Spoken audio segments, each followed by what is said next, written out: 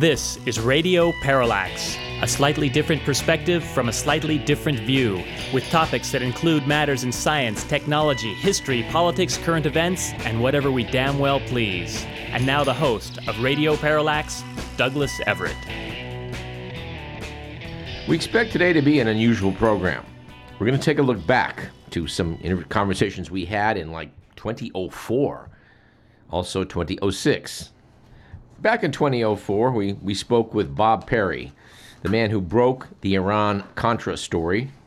Mr. Perry was one of the founders of consortiumnews.com, and we expect to read some excerpts from his work on that site from 2011 and 2014. The reason for our look back at Robert Perry, and also for Barbara Honegger, who we spoke to in 2006, was the fact that there's been an update to the story of the October surprise. Back in 1979, the Iranian revolutionary government stormed the embassy, the U.S. embassy in Tehran, and took numerous workers there hostage. They remained as hostages for, 444 days total. But the thing is, they didn't have to be held hostage that long because Jimmy Carter was working very hard to cut a deal with the Ayatollah Khomeini to get his people out. But the Republicans decided the thing to do was to make sure that didn't happen. Their fear was that if Jimmy Carter landed the hostages back in the U.S. of A. to ticker tape parades, etc., this might enable him to win the election. Anyway, there's been an update to this story. Someone has now said he took part in the effort to join the Republicans, in this case John Connally, in talking to various heads of state and others in Europe to pass the word along to the Ayatollah, just keep the hostages. You'll get a better deal from the Republicans. Anyway, we're going to talk about that in our second segment today at great length. And as I mentioned, we're going to take some excerpts from our previous conversations on that very topic. We have reached out, or trying to reach out, to Barbara Honegger, who wrote the book October Surprise back in the 90s. I checked on Amazon, and I could have got myself a copy, but it's going to set me back $137. So being a cheapskate, I'm looking for an alternative way of reading it. We do have an intermediary that knows Barbara Honegger. He is reaching out to her, and perhaps we will bring her on the show in the not-too-distant future. I certainly hope so. We have some worthwhile conversation with her from the past that, like I said, we're going to re-air in our second segment today. I guess we should start off the first segment today more properly by doing an update on that $100 bet Mr. Malone and I have going about whether Donald Trump will be indicted or arrested or charged or something by the end of the month. Oh, we don't have to get into that now. Oh, I think we do. My feeling all along has been that my money, my $100, is as safe as if it was in the bank. And no, I don't mean the Silicon Valley Bank. And I think that by the time we're done with today's program, you will fully understand, dear listener, my cynicism in this area. Because before we're done today, we're going to talk about a lot of other government investigations and probes that took place that should have done some things that they wound up falling short of doing. Although I was impressed in doing my review for our talk today over the Iran-Contra case that, boy, a lot of people were charged and a lot of them went to jail. Now, of course, George Herbert Walker Bush wound up pardoning a lot of his, I guess you'd say, co-conspirators in the case when he was ending his term as president. And I must say that I was flabbergasted in going back at the expanse of what has taken place over the past many decades. The last couple decades, we've been talking about it here on the air. But let's just say there's some recurrent themes and some recurrent individuals that give one cause for pessimism. Speaking of pessimism, a longtime listener reported last week that he was quite amused at the comment we made on the program that if things didn't get turned around environmentally, that, you could stick a fork in it. We were done. And boy, isn't that the truth in our looming environmental disaster, which we would note is completely linked to the world's population problem, although there's tremendous pushback on doing anything about that. That we're not going to talk about at great length on today's show, but boy, I expect to do it next week. And before we take a deep dive into politics, I thought I would talk a little bit about the weather. Mark Twain famously said many years ago that everybody talks about the weather, but nobody does anything about it. The irony is that today, in the 21st century, everybody is doing something about it, and we're also talking about it. I'm really struck by the fact that California's exceptionally wet year has largely restored what was once the largest freshwater lake in America west of the Mississippi. Now, I'm pretty sure, dear listener, that you've never visited Tulare Lake, with the main reason being that Tulare Lake was drained a long time ago. For the most part, Tulare Lake has been cotton fields. There's a great book on the subject of Tulare Lake and the cotton grown down there in Kern County. A book, I think it was titled The King of California. That was put out by a couple of LA Times reporters. And the LA Times is up on the current situation in Tulare Lake with the following article titled, Worry and Suspicion Reign as Once Dried Tulare Lake Drowns California Farmland. And the dateline is Corcoran, California. Notes the piece, for the first time in decades, Tulare Lake is reappearing in the valley, reclaiming the lowlands at its historic heart. Once the largest freshwater lake west of the Mississippi River, Tulare Lake was largely drained in the late 19th and early 20th centuries as the rivers that fed it were dammed and diverted for agriculture. This month, after a historic series of powerful storms, the Phantom Lake has reemerged. Rivers that dwindled during the drought are swollen with runoff from heavy rains and snow and are flowing full from the Sierra Nevada into the valley, spilling from canals and broken levees into fields that usually teem with lucrative plantings of tomatoes, cotton, and hay. Now, the last time we had this level of water in California was about, I think, 1982 or 3. I forget. Maybe it was the winter of 82/3. I remember flying over that portion of California and looking down with astonishment at this huge body of water that's not normally there. And I'll bet dollars to donuts if you fly from Sacramento down to Burbank these days, you'll see it again, sprawling across former farmland. Now, the part that's sort of delicious about this great water story in California is that after draining the lake, putting agricultural land in its place, the farmers have been able to get flood relief afterwards for the fact that they planted their crops in what was once a lake bottom. Yeah, I know. Who could have imagined that it would ever flood? Now, the sizes, they really cannot be underestimated. Back in the day when it was that largest lake west of the Mississippi, it was 4 times the area of Lake Tahoe. And, of course, the agriculturists are claiming, as they always do, that the flood isn't being handled properly. The piece quotes one authority as saying that he works with one grower who has 2,400 acres of pistachio trees choking underwater. Well, yeah. I remember reading many years ago about how in China they had established flood control many centuries ago, but when they started planting the land, it became so lucrative that when the floods came, they refused to flood the channels that were set up to divert the water. And what do you know? We have something like that going on here. As the water builds up, there's talk of cutting into the levees and letting the water flow down into what was the lake bottom and away from the towns. And the farmers aren't in favor of that. To quote from the piece, the Kings County Board of Supervisors stepped in to settle a dispute, ordering Boswell's managers, Boswell's the large farm enterprise down there, to cut a levee and send water toward the lake bottom and into their fields and those of other growers, rather than trying to pump the water up to higher elevations. They note that Boswell's representatives did not respond to emails from the Times requesting an interview. Now, apparently back in 1983, the decision was made to take large portions of the water that was rushing in and divert it to Southern California cities. They claim they pumped 1 million acre-feet to LA that would have gone into the lake. Boswell paid for that just to dewater the lake faster. Another factor here is that as they keep pumping water out of the ground, once you've taken the lake and drained it, and you want to keep irrigating, well, one way to do it is to keep pumping water from underneath where the lake used to be, which has caused subsidence to the tune of something like 24 feet at the bottom of the lake. I think, dear listener, I'm going to try and make a trip out to inspect what's going on there in Tulare Lake and report back firsthand on what I find.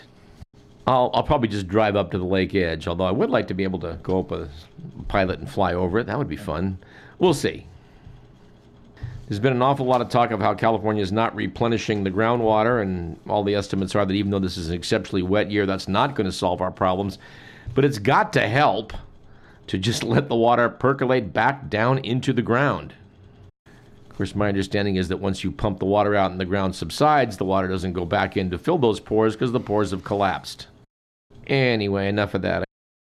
And since we're talking about some good reporting from the Los Angeles Times, since we're talking about some good work done by the Los Angeles Times, I think I will now cite one of their opinion pieces, which is worthy of quoting. The column is about the 20th anniversary of the Iraq War, noting that it also marks a colossal failure of the mainstream media. Piece by Robin Abkarian notes that 20 years ago, George W. Bush ordered the invasion of Iraq, toppling the despot Saddam Hussein and fomenting a kind of hell that Iraq is still grappling with today. 20 years ago, this country's mainstream media, with one notable exception, bought into phony Bush administration claims about Hussein's stockpiles of weapons of mass destruction, helping cheerlead our nation into a conflict that ended the lives of thousands of Americans and hundreds of thousands of Iraqis, along with the criminally poor post-war planning on the part of Bush administration officials, also unleashed horrible sectarian strife leading to the emergence of ISIS and displacing more than 1 million Iraqi citizens. That sad chapter in American history produced its share of jingoistic buzzwords and phrases: WMD, the axis of evil, regime change, yellow cake uranium, the coalition of the willing, and a cheesy but terrifying refrain repeated ad nauseum by Bush administration officials such as then National Security Advisor Condoleezza Rice: "We don't want the smoking gun to be a mushroom cloud." The memorable metaphor was dreamed up by the late Michael Gerson, a Bush speechwriter at the time. Of course, notes Abkarian, there never was any smoking gun, mushroom-shaped or not. Iraq's stockpiles of weapons of mass destruction had been destroyed in 1991 after Iraq invaded Kuwait and was beaten back by a coalition of 35 countries. The UN Security Council had also required Iraq to end its biological and nuclear weapons programs. Bush officials manufactured phony links between Iraq and the 9/11 attacks orchestrated by Islamist militant Osama bin Laden and his terrorist group Al-Qaeda. To his lasting mortification, the late Secretary of State Colin Powell assured the world in a speech to the UN just before the invasion that the war was completely justified by the danger Iraq posed to the world. "My colleagues, every statement I make today is backed up by sources, solid sources," said Powell. "These are not assertions. What we're giving you are facts and conclusions based on solid intelligence." His statements, he later acknowledged, were patently false, many of which provided to U.S. intelligence by unreliable sources, exiles like Ahmed Chalabi, an Iraqi opposition leader who dreamed of ousting Hussein and taking the reins of power himself in Iraq. Powell's statements are among those documented in 2008 by the Center for Public Integrity, which compiled the hundreds of lies told by Bush and his top officials as part of a campaign aimed at persuading the American public to support the invasion of Iraq under decidedly false pretenses. The opinion piece cites 3 reporters and the organization Knight Ridder, their Washington bureau, as 4 people. Reporters Jonathan Landy, Warren Strobel, and Joe Galloway, and their editor John Walcott, as throwing water on much of what the mainstream media was reporting. This drama was captured in Shock and Awe, a 2017 feature film by Rob Reiner, who played Walcott. I do want to interject that it wasn't just Knight Ridder, that the McClatchy organization also deserves a pat on the back for expressing some skepticism over the lies that were being spread to the public by the Bush administration. And I don't mind saying, yeah, Mr. McMillan, that we were on the right track on this. We were very skeptical. We thought that weapons of mass destruction was bull. The New York Times was reporting bull through the auspices of Judith Miller, who had some ridiculous stories about biological weapons, etc. It'd be nice to say at this point that, we're glad the media has learned its lesson and is now more skeptical of some of the things that's being fed by administrations, but, well, there's been some progress. I had to laugh at the note that in a speech last May at the Bush Presidential Center in Dallas, W. said it was the decision of one man to launch a wholly unjustified and brutal invasion of Iraq. I mean, Ukraine. He reportedly winced and almost under his breath added, Iraq too. We could do a whole show on the review of what was said and done back then and what a pack of lies it was, but, well, it won't be today's show. Instead, I'm going to focus on something that we've been griping about lately, not back during the Bush-Cheney years. And this would be how, in our opinion, the mainstream media seems to be missing a lot of the real stories they should be talking about as regards to AI, ChatGPT, etc. And make no mistake about it, there's a lot of skepticism out there about this technology, which we are glad to quote from.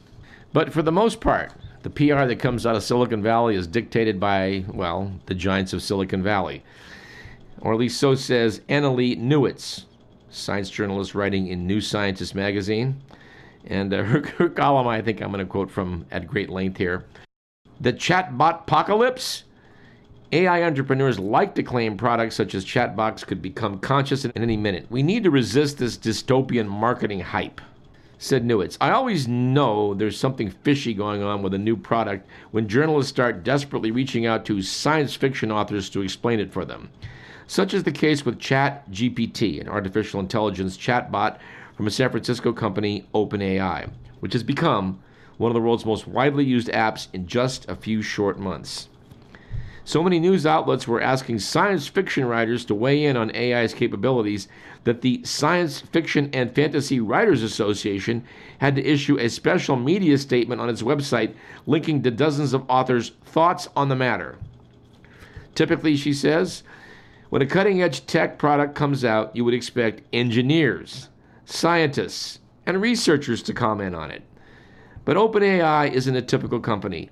It deals in myth-making and hype-spinning, and its representatives portray the firm's products as the first stage of artificial general intelligence or human equivalent consciousness.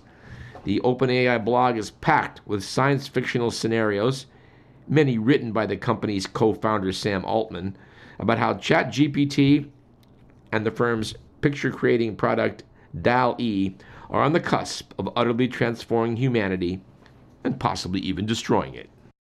I'm not saying ChatGPT isn't a fun little app with lots of applications, but at this point its notoriety comes largely from marketing.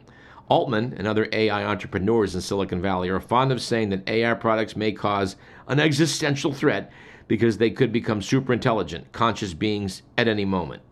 Then they would have the power to wipe us out or turn us into paper clips or something even more bizarre.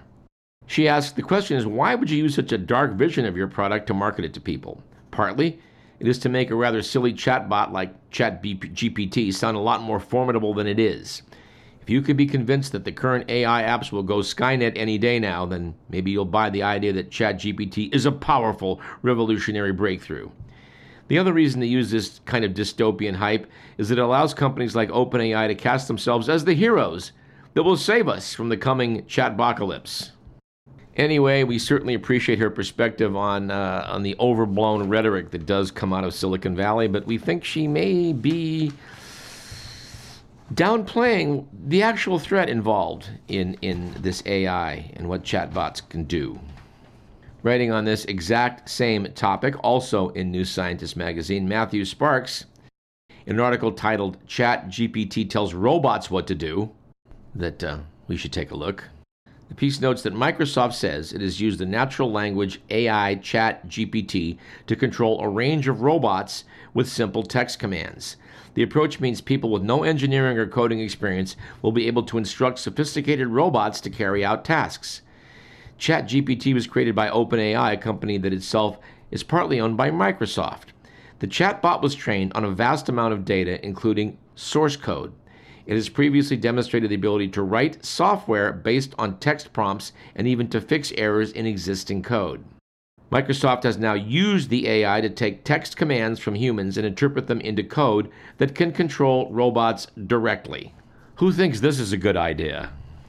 Matthew Sparks notes that robots are typically controlled by software that has been written by humans and sets out precise instructions, or else by some form of relatively simple neural network AI that can learn to carry out tasks based on large numbers of examples. Microsoft has said in a blog post that ChatGPT allows a user to give a robot instructions and then either review the code it outputs to check for errors or watch a simulated robot executing them.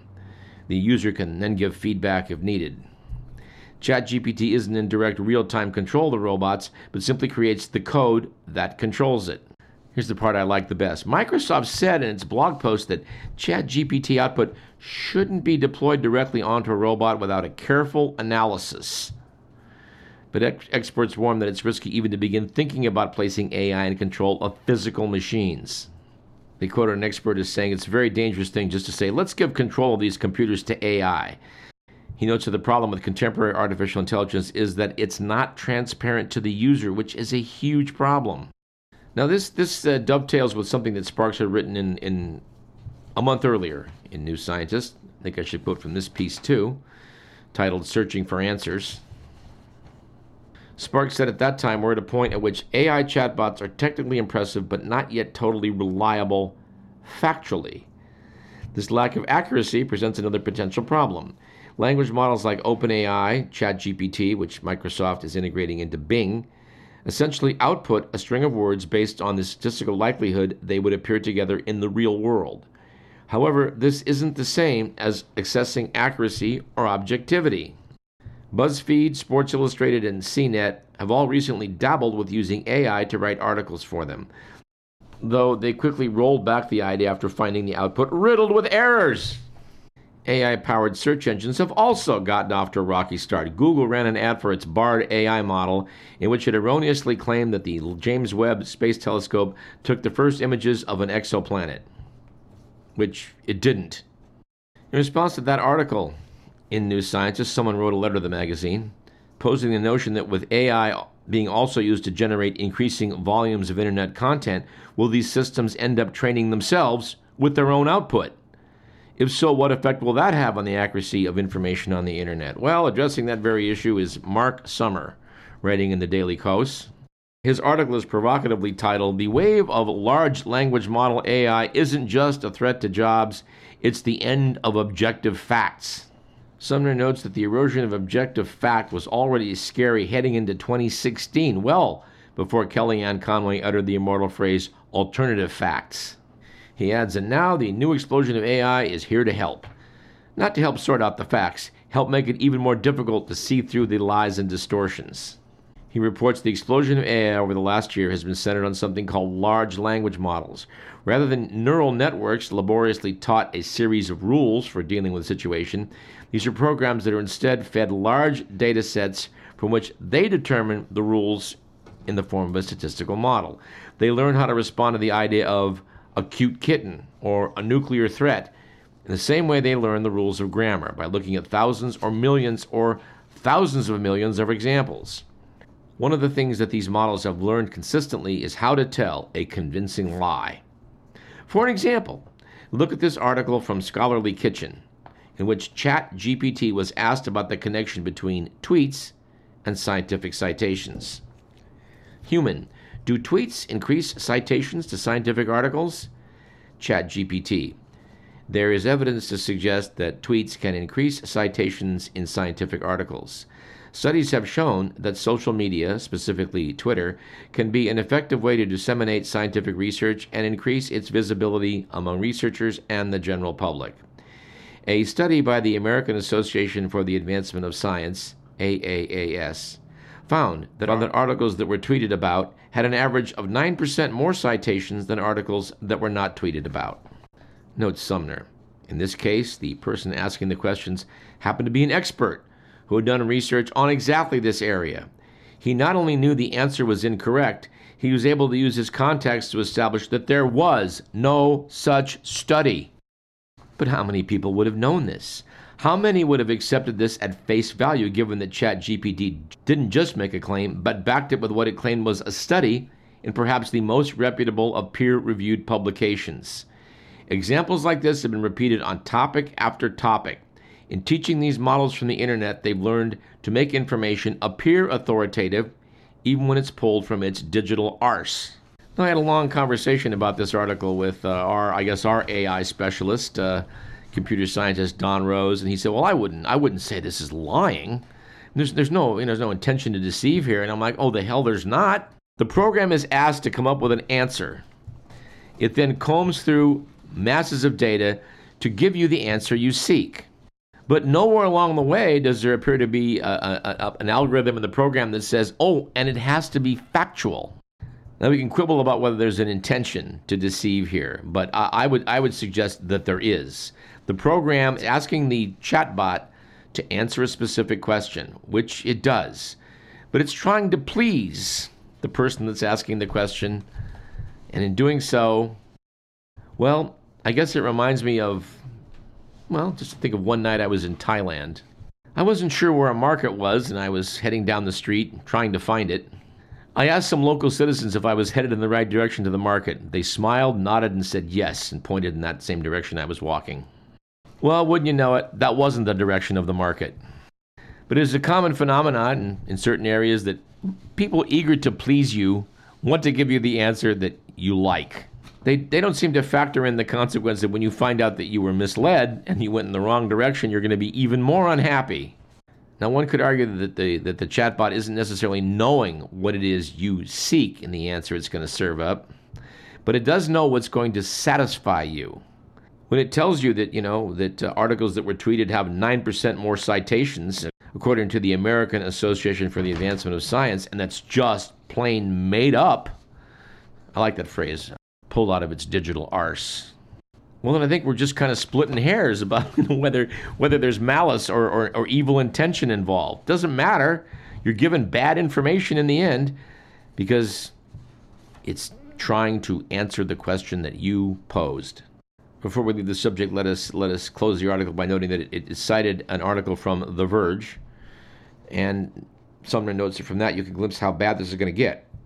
He says, right now, if you ask Microsoft's Bing chatbot if Google's Bard chatbot has been shut down, it says yes, citing as evidence a news article that discussed a tweet in which a user asked Bard when it would be shut down, and Bard said it already had, itself citing a comment from Hacker News, which someone joked about this happening. Then someone else used ChatGPT to write fake news coverage about the event. This is an AI citing a lie created by another AI, which was citing an article from another AI based on something that the last AI was instructed to write based on a joke. If you went onto the internet right now, asked a question, and got an answer that included a citation, that included a citation, that included a citation, how far would you really try to unravel things to determine if you were being told the truth? Anyway, Sumner closes by saying the surge of these AIs isn't just a threat to anyone who works with images, words, or numbers, which is essentially everyone. It's a loaded bomb ready to blow away our last concept of shared reality, in which there's an agreed-upon set of authoritative facts, and our grip on that reality was already slipping. Heard it from a friend who heard it from a friend who heard it from another. You've been messing around. Anyway, you've heard it from us authoritatively that we need to take a short break, so let's do that. You're listening to Radio Parallax.